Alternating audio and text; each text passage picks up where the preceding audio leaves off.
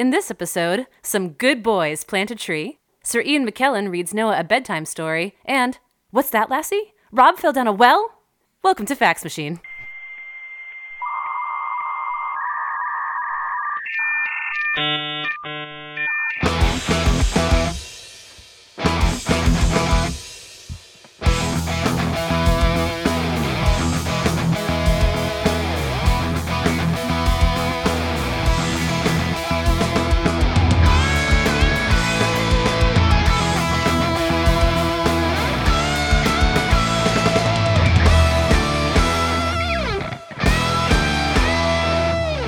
Hello. I'm Emily, and I'm here with my co-hosts Rob. Heyo. And Noah. Hi there. And we're gathered around the mic to share some facts about peachy pooches, fine canines, super duper puppers, and all around good boys and girls. That's right. This week we're talking about dogs. So the three of us will take turns presenting and discussing each of our dog facts, and then we'll wrap things up with a pub-style trivia quiz loosely inspired by the theme.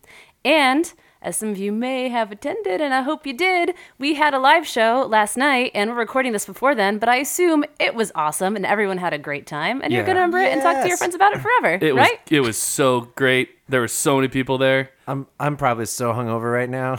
Yeah. And actually, this night. episode is being released at midnight. So that Tuesday, that would be like an hour or so after our live show ended. So hopefully you're listening to this because you had such a great time at our live show that you immediately went home and listened to our new episode. Yeah, exactly. All right, so without further ado, Rob, what have you got for us? So this week I learned that one way to reseed land after forest fires is by playing fetch with your pets. Oh. Yeah. Okay. Didn't know that, did you? Did not. Yeah. So obviously Didn't realize I was such an ecologically friendly dog owner. Yeah, nice work, Noah. I don't own a dog. It's the greatest shame of my life. I know, city life. But what I found this week is that in the nation of Chile in 2017, there were devastating forest fires, like really massive. To give you some context, 1.25 million acres of land burned, thousands of people were displaced, over 1,000 buildings were lost, and there were 11 confirmed dead in this 2017 fire.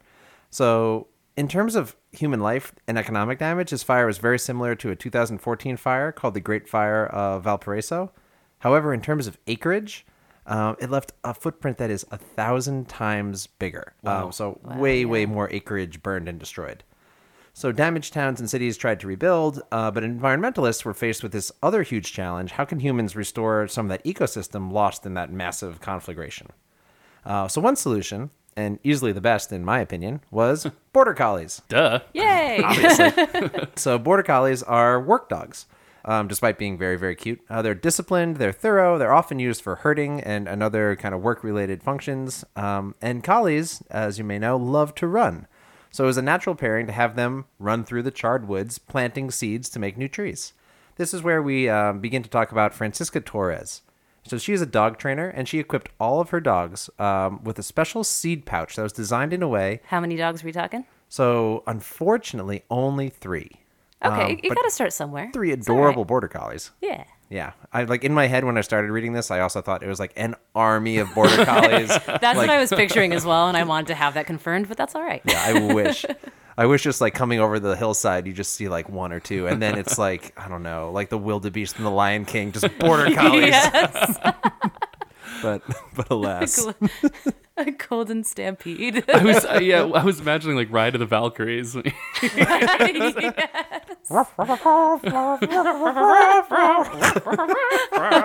God. Sploot. true story. But so Francesca's 3 dogs were all equipped with a seed pouch, which means that as the dogs run around, seeds would be slowly dispersed into the grounds around them.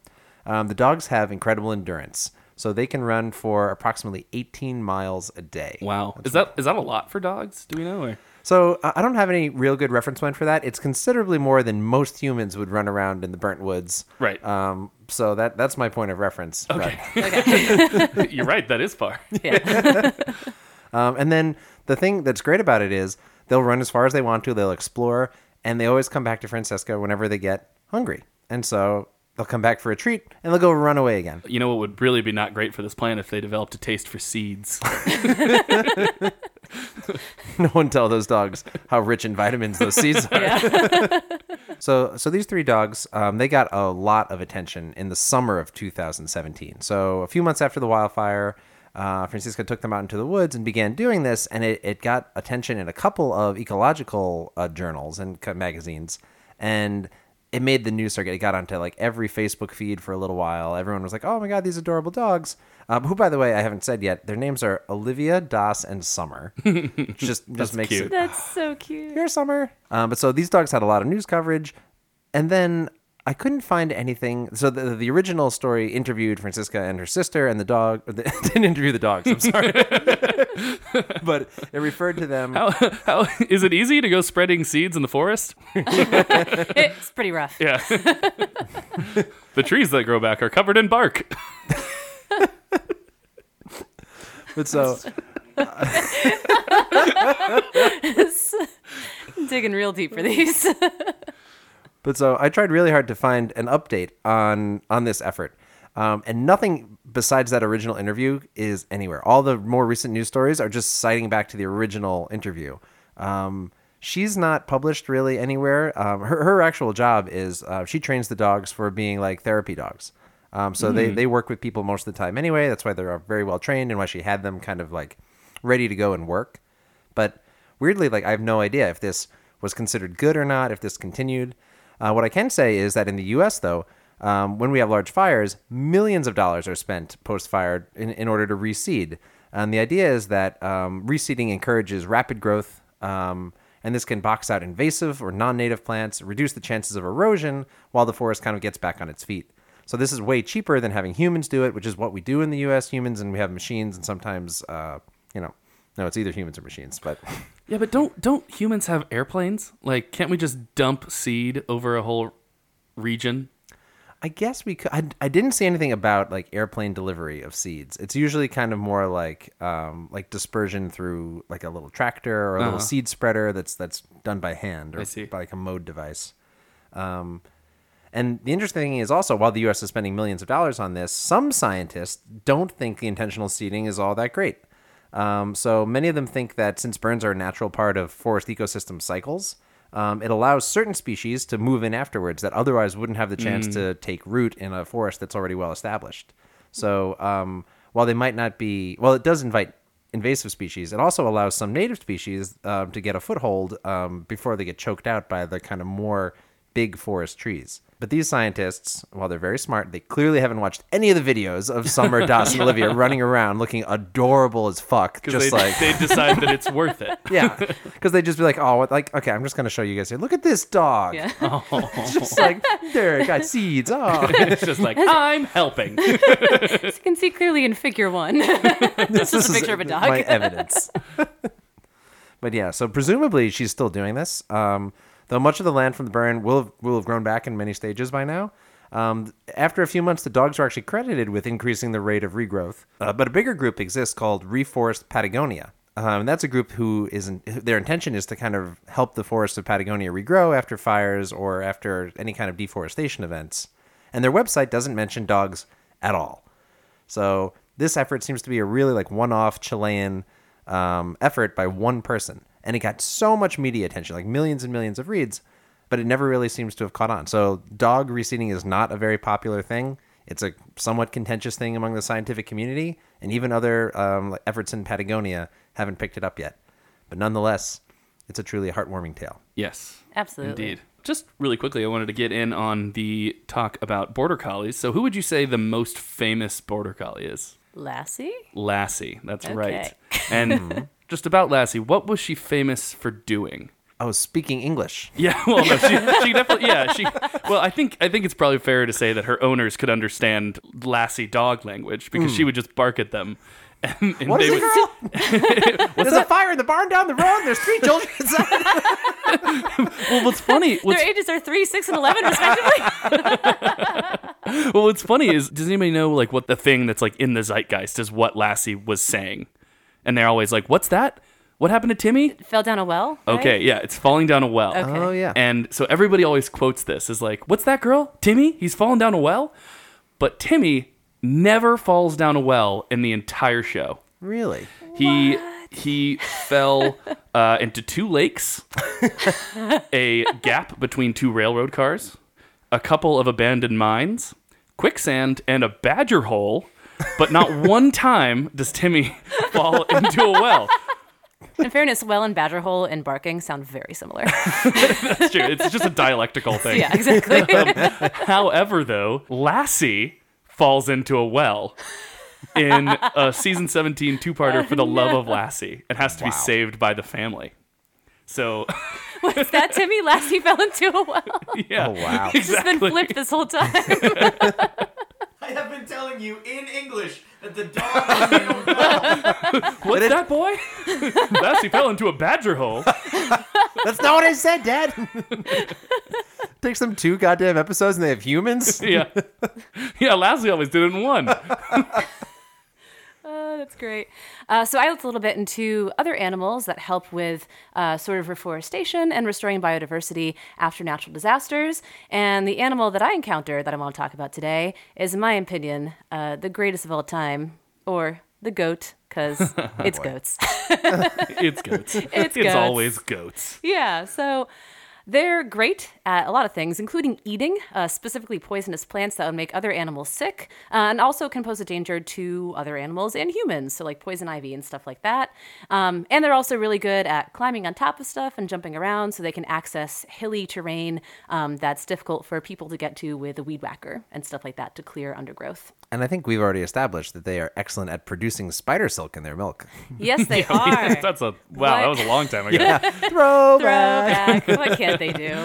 So I should say, as a consequence of these abilities they have, there have been a lot of recent initiatives to put goats to the task of lawn care in public parks. One of these recently was actually in Prospect Park over in Brooklyn.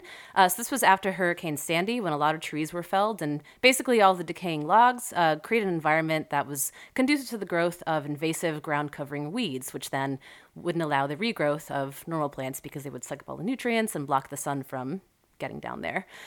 So in order to restore biodiversity, they basically cordoned off a portion of the park and just set loose a bunch of goats and were like, go eat all this up, clear it out, and then we can, regrow things. And that was in Brooklyn? No. Shocker, right? But yeah, that's exactly what they did. And I will say too that if you're interested in hiring goats for your own lawn care at home, there is a burgeoning sector of businesses that provide exactly this service. My favorite one that I found. Are they goat owned and operated? Little goats in like suits and ties who will come around with a van full of humans. Clear up here. This is like the whole Lassie boy situation flipped all over again. But my favorite one that I encountered. Business goats. But my favorite one that I encountered provides services in California. So they call themselves Rent-A-Goat. And they must have been early adopters to secure a name like that. Like even their URL is rentagoat.com. So nicely done. But their slogan promises, in quotes, cost-effective, eco-friendly, and super cute weed removal. Aww. Which, what else could you want? Seems subjective, but I buy it. Yeah, exactly. That's what they're betting on.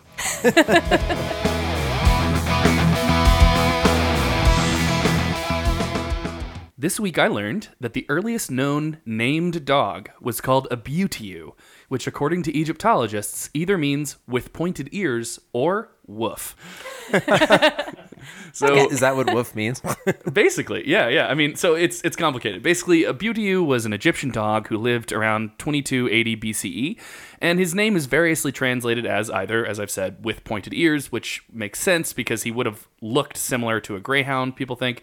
The specific word that was used to describe his breed, it's basically an Egyptian word for dog that you could just say and it meant dog, but it also implied a breed, and it was like Sim or something like that. I think in English it's sort of written T-E-S-E-M, but in the glyphs it's sort of represented as like a T-S-M sort of thing, and that implied a breed that was very similar to a greyhound, so they knew it would have had pointed ears. The other reason we know that is because there is a picture of him, and I'll talk a little bit about that later, but he had pointy ears and a very curly tail. Oh, cool. And by Very picture, cool. I mean like hieroglyphic painting, sort of style thing.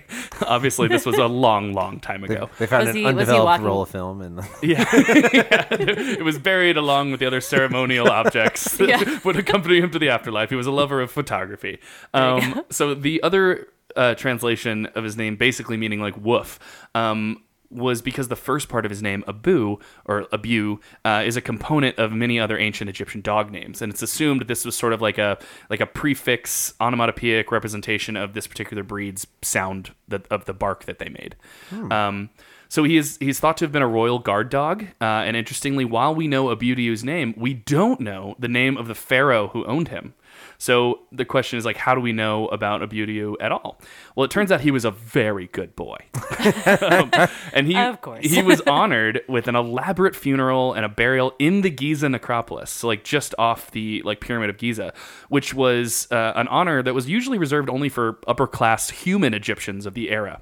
And the ceremonial nature of his burial is consistent with the ancient Egyptian belief that the Ka, or basically the soul, would enter the afterlife by virtue of such a burial, which in turn is consistent with my belief that all dogs go to heaven.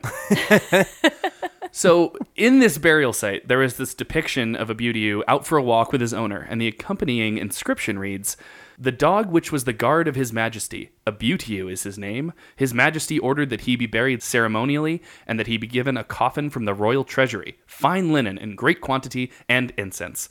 His Majesty also gave perfumed ointment, and ordered that a tomb be built for him. His Majesty did this for him in order that he, the dog, might be honored before the great god Anubis." That's pretty cool. Wow. Yeah. And it probably doesn't come as a shock to anyone that people had, really profound emotional connections with dogs on par with even humans, even back then. And Abudiu certainly is not the earliest example.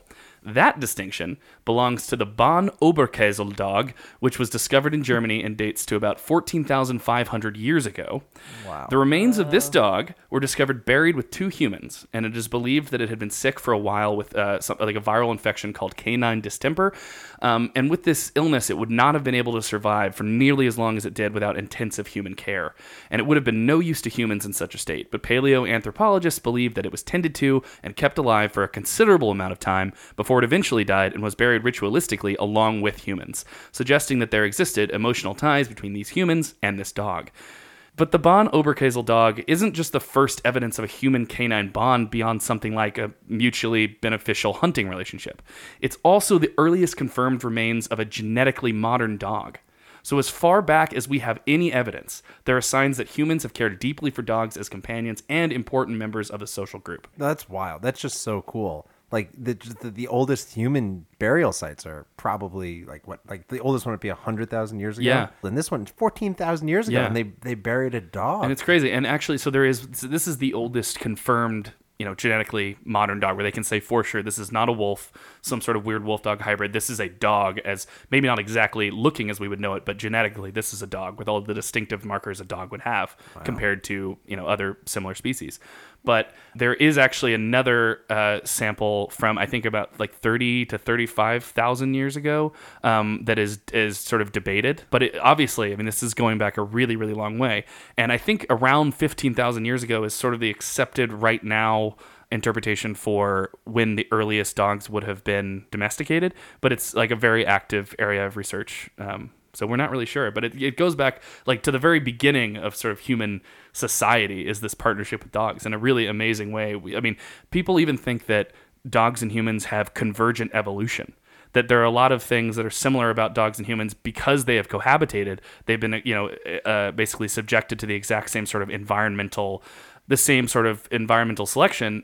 So, for example, there are really interesting similarities between like the serotonin system in the brains of dogs and humans. For example, over many, many years of having to live in sort of like cities or like, sort of new societies that humans and dogs sort of went into together in cramped quarters, they reduced the tendency of humans and dogs in a very similar way to respond aggressively in cramped quarters. Wow. There's just a bunch of other similarities that like couldn't be there if there weren't some sort of convergent evolution going on. Like the way we cock our heads to the side when we're confused. Exactly. But there's also an Mimicry. interesting thing about how wolves in in contrast to a lot of other animals, have really strong same-sex sort of bonds that look very much like friendship, and that those kind of bonds, while probably also present in humans before domestication, would have strengthened. In sort of living with these animals so closely, those kind of social bonds, those sort of intraspecies social bonds would have reinforced the interspecies social bonds, and that sort of may have like enhanced the human notion of friendship and companionship that can expand even beyond just sort of human to human. Wow. That's really cool. But probably my favorite example of the human-dog relationship from the ancient world comes from the Odyssey. Now, I might be slightly biased towards this one because I just recently listened to Ian McKellen's audiobook narration of the Odyssey, and I loved it because it was like Gandalf reading me a bedtime story. We have such different amazing. hobbies. Well, I mean, I would personally, that is my favorite way to spend 13 hours, about to fall asleep. But yeah, no, it's really, really good, and I encourage everyone to listen to it. But one part in particular stuck out to me, and it was there's this very short, almost a throwaway scene where Odysseus makes it back home to Ithaca. Spoiler alert. But he has to enter in disguise because he's going to do a surprise attack on all the suitors who have been trying to marry his wife / kill his son while he's been gone. And as he walks through the city in this disguise, nobody, not even his lifelong friends, recognize him.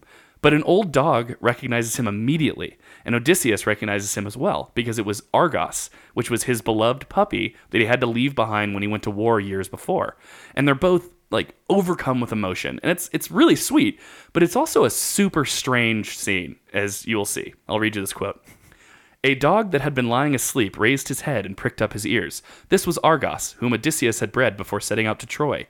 In the old days, he used to be taken out by the young men when they went hunting, but now that his master was gone, he was lying neglected on the heaps of mule and cow dung that lay in front of the stable doors, and he was full of fleas. Wait. That sounds. Did you text that to me recently? Yeah, I did.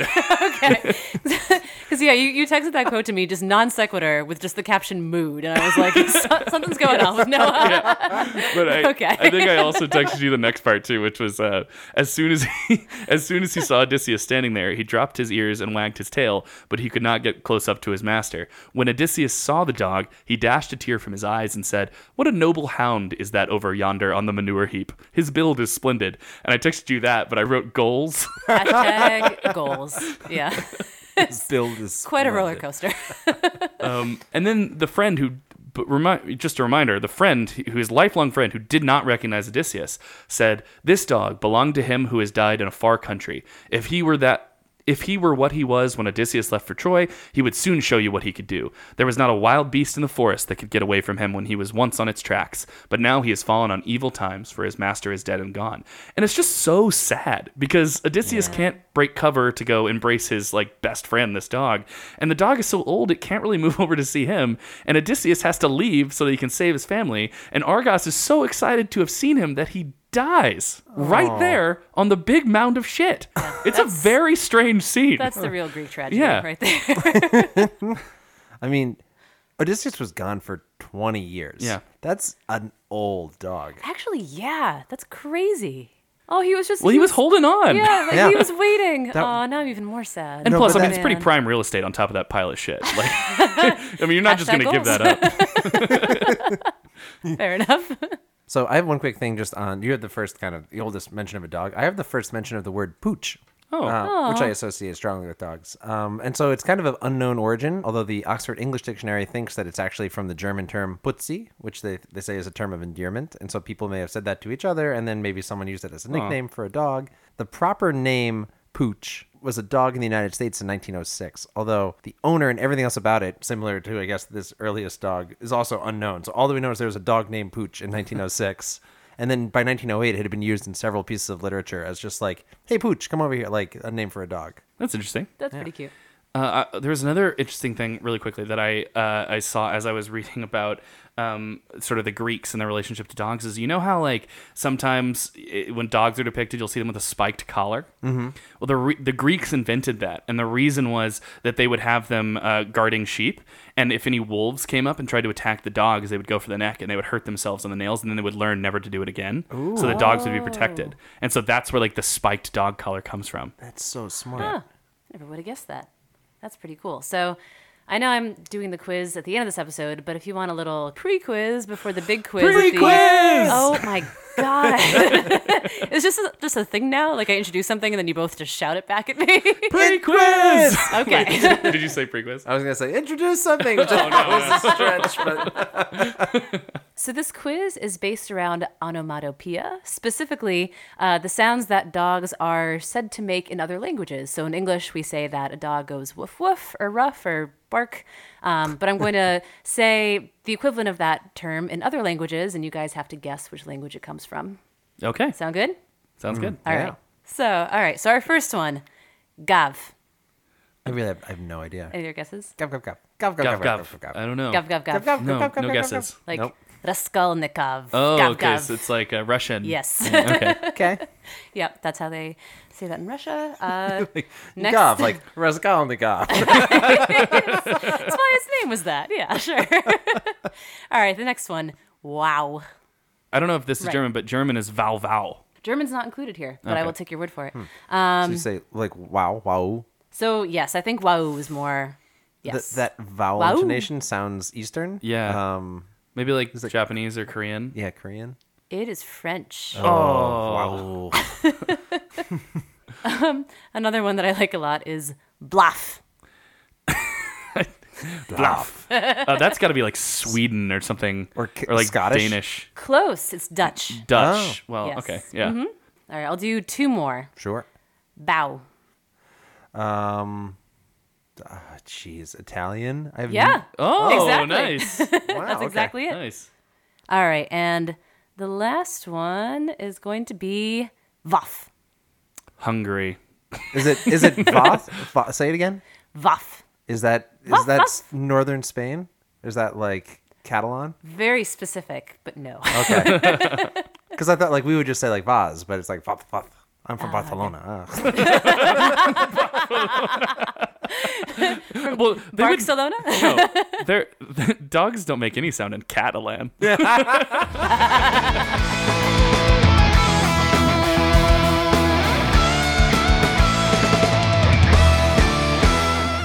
All right, so this week I learned that the Iditarod Trail, nowadays most associated with the annual long-distance sled dog race, was once the route of a dog sled race with much higher stakes, namely saving a remote Alaskan village from a diphtheria outbreak. So I'm talking about the Great Race of Mercy, or the Serum Run of 1925, and it's honestly a pretty remarkable story involving some exceptionally good boys.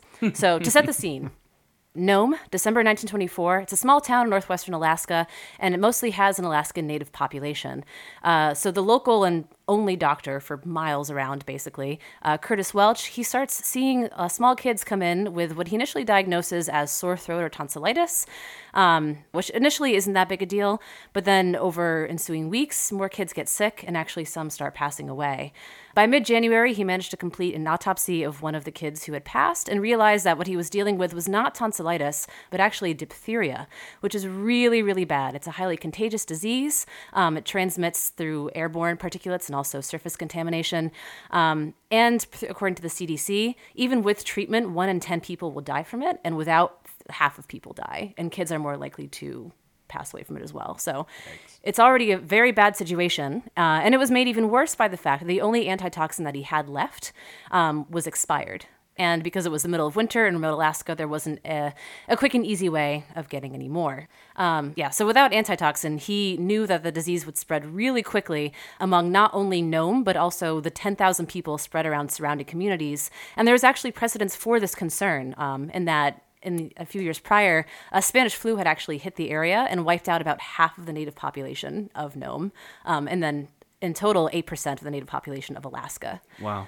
Yeah, so it was a very dire, very highly concerning situation. And basically, Curtis Welch sent a telegram to other major towns in Alaska to warn them that this was happening, and then also one to the U.S. Public Health Service in Washington, D.C., pleading for assistance.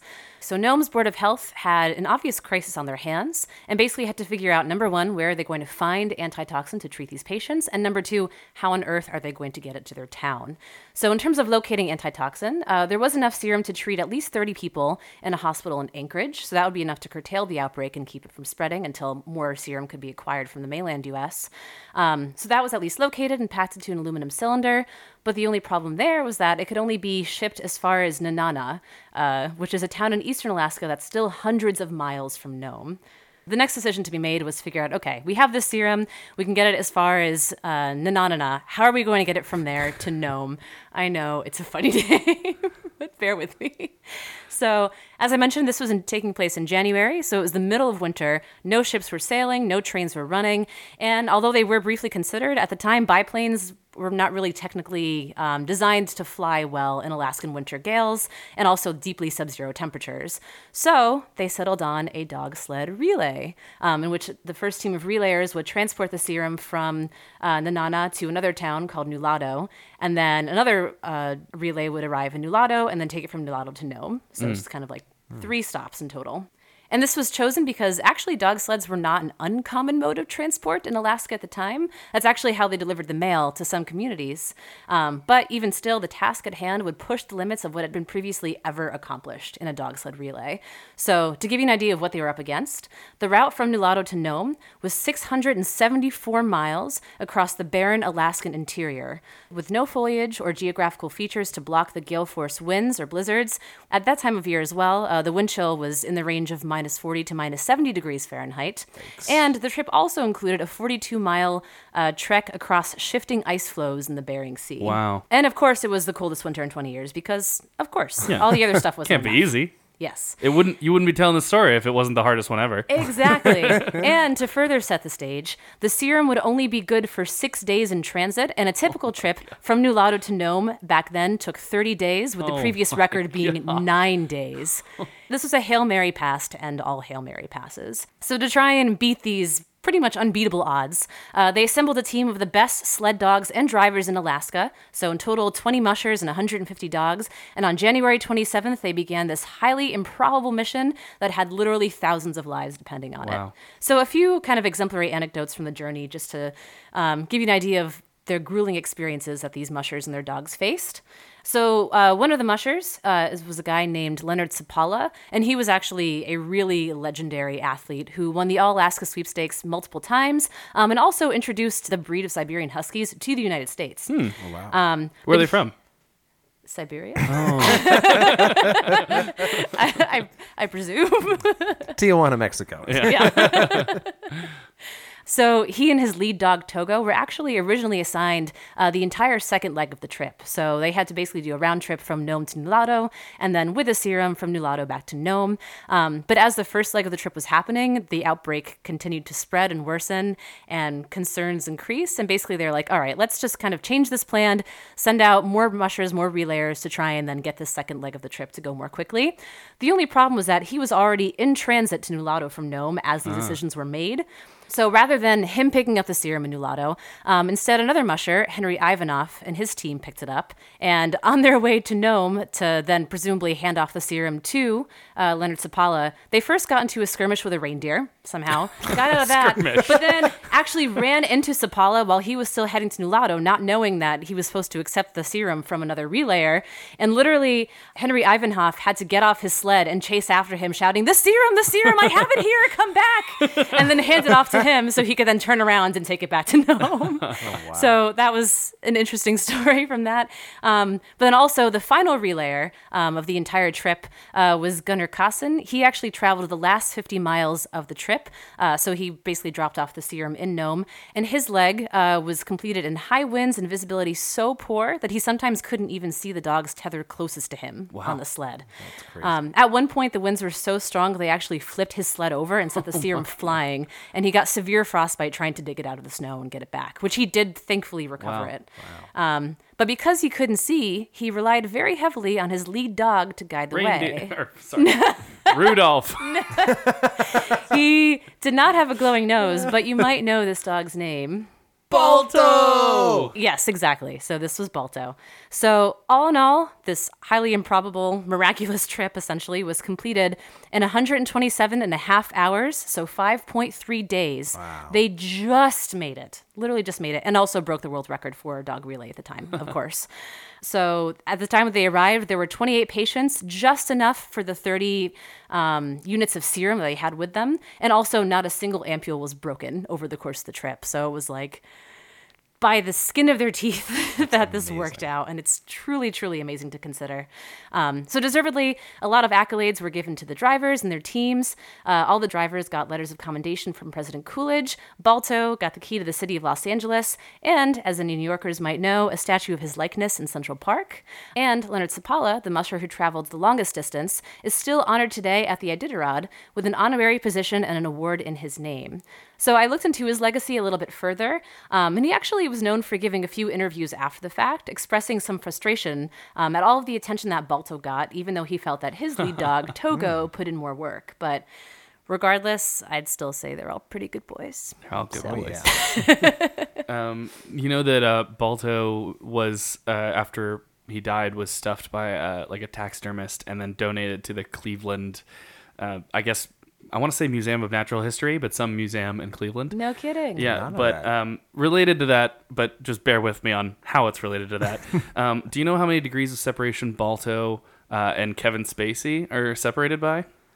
What are we counting Sorry, as a degree? Yeah. Sorry. And do you mean Kevin Bacon? I mean Kevin Bacon. I'm just going to do this. Did you know that Balto and Kevin Bacon have only 1 degree of separation? And it's because Kevin Bacon was the voice of Balto in the 1995 animated film Balto. Oh, yeah. Now, No I bring that kidding. up mainly because while we know the truth is that Balto's body was stuffed and is actually on display, sort of an educational thing about this story in some Cleveland museum, that movie has 2 sequels. And in neither of them do they reflect the actual story. Because the original Balto movie is all about this, traveling to get the diphtheria toxin, antitoxin to Nome on time. Which was roughly true. Yeah. But the second 2 are just about basically sort of family adventures, like Balto and his children going off and doing things. Like the second one is basically, I think Balto was part wolf. It was like a wolf dog, Which sort of is hybrid. an animation kind of that was part of the story they made for the movie that is not true in real life. Right. Okay. Yeah. So anyway, he was in this second in Balto 2. He has a daughter, and the daughter is embarrassed by her wolf heritage, so she runs off into the wilderness, and Balto has to chase her. And at some point, she has a conversation with a wise old mouse in a cave, who's like, "Our heritage," or it's something like, "Our heritage is not what we are, but where we start," or something some sort of pseudo wisdom about that. And then they meet a pack of wolves who there's this some sort of prophecy amongst the wolves that she who believes she is a wolf but does not know will lead us, or something. And then it ends up, spoiler alert. Hyper specific. Yeah, Okay. exactly. Something they're bashing you over the head with it. It turns out Balto's daughter is going to be the leader of this wolf pack and lead them to the new land where there are more, I don't know, bison or whatever. Wow. But yeah, they strongly departed from history for the sequels. So the premise of the movie is that his daughter is ashamed of her part wolf heritage, doesn't talk about it. Yeah. So there's a she-wolf in the closet. What? It's a Shakira song. Oh, yeah. Wow, yeah. I did not know that. She-wolf in the closet. Anyways. Is that song? Yeah. It's da da da. Yeah. I was thinking cute, but there's a part of I should have the lyrics, but yeah, let her out and breathe, and it's okay.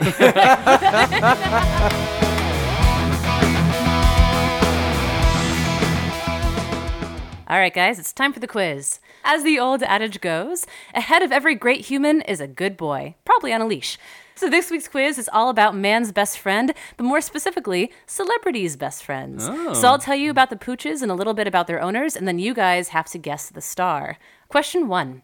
What singer-songwriter, distinguished as a history-making EGOT holder and one of the 6 voice options for Google Assistant, had a bulldog lovingly named Putty? Well, I can only really think of 2 EGOT holders, and that's John Legend and Whoopi Goldberg.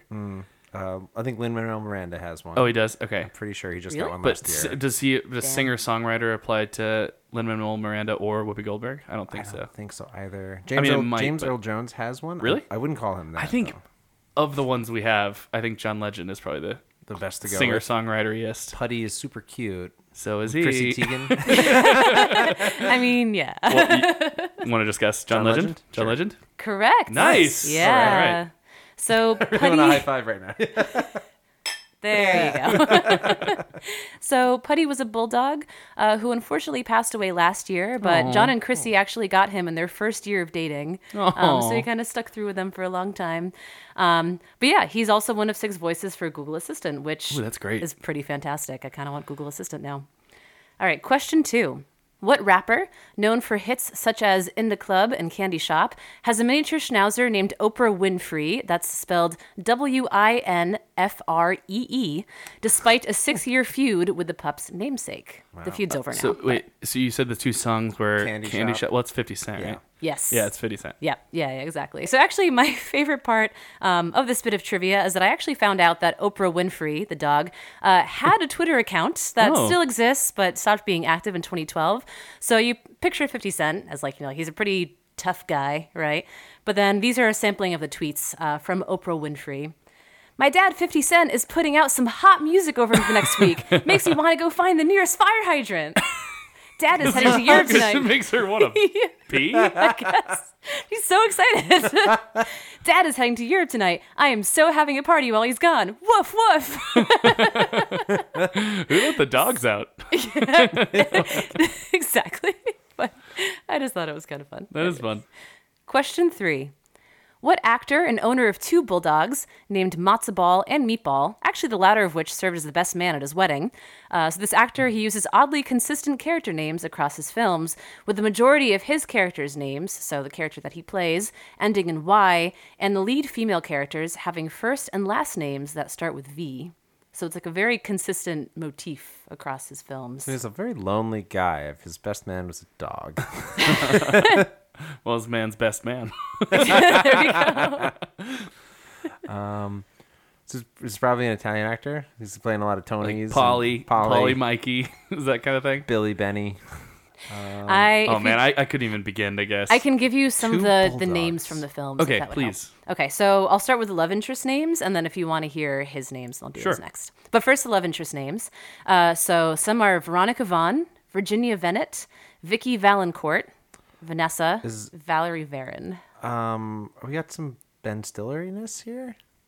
You're Or close. Adam Sandler? Yes. Yeah, okay. Precisely. Yeah. And then That's his characters' names were Billy, Sonny, Whitey, Tommy, Happy Gilmore, of course, and Lenny. So yeah, Adam Sandler. So what was in 50 First Dates? What was Drew Barrymore? I think that movie was not on this list, or at least not the one I was looking at. I can go back and check. But not all of his movies followed this scheme, but like a lot of them do. And I couldn't find any reason for it either. Like I couldn't find any interviews of people being like, hey, why do you do this? And it's a mystery. Question 4.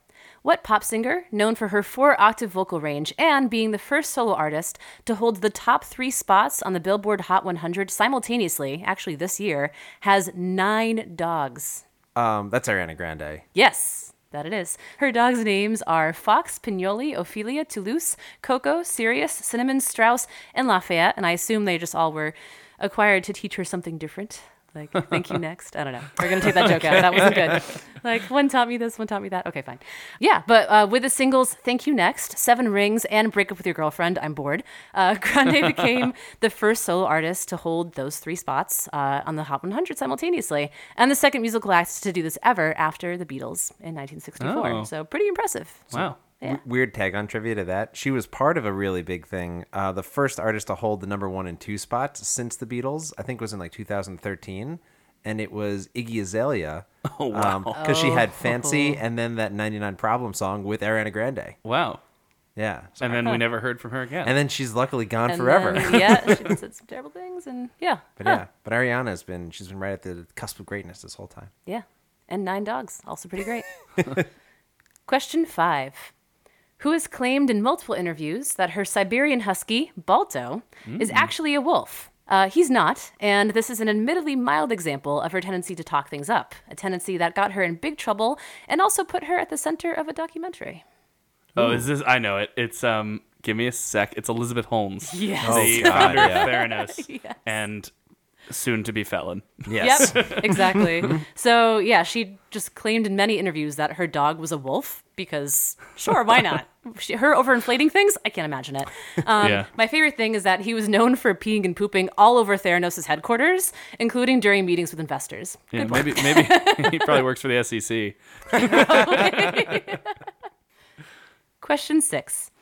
which actress and another EGOT holder, known for shaping American fashion in the 60s through a collaboration and friendship with Hubert de Givenchy, and later in life, as a UNICEF Goodwill Ambassador, also had a Yorkie named Mr. Famous?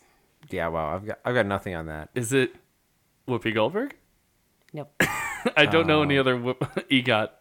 A fashionista EGOT? Like she had a fashion line? She didn't have a fashion line, but she featured very prominently in films of the time and sort of like... In the 60s? Yes, and like changed the course of fashion. Is it Audrey Hepburn? Yes. Ah, she has an EGOT. Yeah, I actually didn't know that until I researched this fact. I had but no idea. She's she's pretty awesome, and she also had a baby deer named Ip.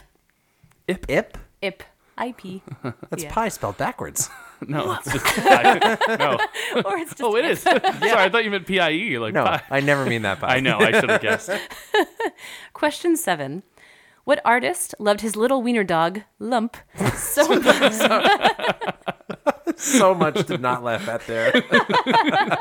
There's an artist who loved I his should- wiener lump. His wiener lump. I should have like purposefully included a pause in there. My mistake. Well, yeah, you should include a pause. It's all about dogs. Hey. So, what artist loved his little dog Lump so much that he painted him into 15 of his series of 44 studies of Velázquez's Las Meninas? So this is probably somebody Spanish. But lump is not a Spanish name. Unless it was El Lump. El lump. I feel like Picasso. I feel like he would have a wiener dog. But I feel like I would remember it too. That's true. I feel But like, I do feel like if he were to paint a wiener dog and it has like the really stretched out proportions, he would just think he was painting a regular dog. It's like, this dog is perfect for my style of art. Dolly was painting them in the melting clocks. Yeah. Persistence of memory. I kind Yeah, of Dolly go, preferred basset hounds because they're so droopy. I kind of want to go Rivera, like Diego Rivera. Okay. Diego Rivera. So it was Picasso. What are you doing I to always me? do this. I torpedo the smart person. It's all right. So Picasso actually had a couple of pets, including a large boxer called Jan and a goat named Esmeralda. Oh. But by many accounts, Lump, or actually it might have been Loomp, the dog's name means rascal in German, so I assume Oh. that's the more German way of saying it. His I'm not wiener totally rascal? sure. If I'd known it was a German name, I would have been more inclined to And pick you would have Picasso. known. I bet that Dolly had a sheep named Dolly. Very nice. Or two. But yes, so by many accounts, Loomp was his favorite of his pets. He was said to be the only one he'd actually pick up and carry around, and also the only companion he'd allowed to have in the studio with him. That includes like his children. Just no one was allowed in the studio but him and Loomp. And actually, it also, by kind of a funny story, it appeared to be puppy love at first sight as well, when the dog's previous owner, photographer David Douglas Duncan, brought the dog to Picasso's residence one day for lunch. And Picasso actually asked Duncan if the dog ever had a plate of his own to eat off of, and when Duncan said, "No, it's a dog. Why does my dog need its own plate?" Picasso actually picked up a paintbrush and painted a likeness of the dog on his own plate and then gifted it to Duncan, being like, "Here you go. Here's a plate for your dog." And that plate's now valued between $20,000 and $90,000. Wow. So there you go. God. Fancy flatware. All right. And finally, question 8. What musician once had a televised performance in which he serenaded one of his hit songs to a basset hound named Sherlock? To clarify, it wasn't actually his dog. It was just a dog named Sherlock. Okay, the dog's name is Sherlock. It's a basset hound. Okay. So I'm feeling there's some kind of there's got to be some really good reason, like a mystery song. Is there any connection of the name Sherlock or the Basset Hound to this person? The basset hound. The Yes. Basset Hound aspect of it. Yeah. Well, it's connected to the song that was performed. Oh, is it Elvis? Oh, ain't nothing Oh, but but a hound dog, yes. Yes, exactly. So it was That Elvis works. Presley. He did a performance on the Steve Allen Show in 1956. And basically the premise of this performance was that the showrunner was seeking to sort of neuter, one might say, Elvis's performance to be a little more family friendly. So this was during the time when his controversial gyrations on stage earned him the nickname Elvis the Pelvis. So to try and tone this down, he was dressed up in a full tuxedo and relegated to crooning hound dog at an actual top hat and bow tie clad basset hound on a pedestal. As Elvis himself said afterwards, "It was the most ridiculous appearance I ever did, and I regret ever doing it." Aw. All right, so that's all we have for you guys today. Thanks for listening. If you like what you heard today, or you have any questions or other kind of tangential facts that you want to let us know about, we'd love to hear them. You can reach out to us on Instagram or Twitter at Fax Machine Pod, also on Facebook at Fax Machine Podcast, and individually, we're on social media. I'm at _EM Costa, Noah, At Arcs and Sciences. and Rob. At Whiteboard Rob. And for bonus content and related trivia that didn't make it into the episode, you can mosey on over to our episodes page at faxmachinepodcast.com. Also, we'd really appreciate if you guys like what you hear, if you could leave us a rating and a review wherever you listen to your podcasts. That would be really awesome. Fax Machine is hosted and written by Rob Frawley, Noah Giberson, and Emily Costa, and edited by Noah Giberson. Production and theme music are by AC Antonelli, and our logo was designed by Mike Zola. That's all for now. See you next time. Bye. Bye.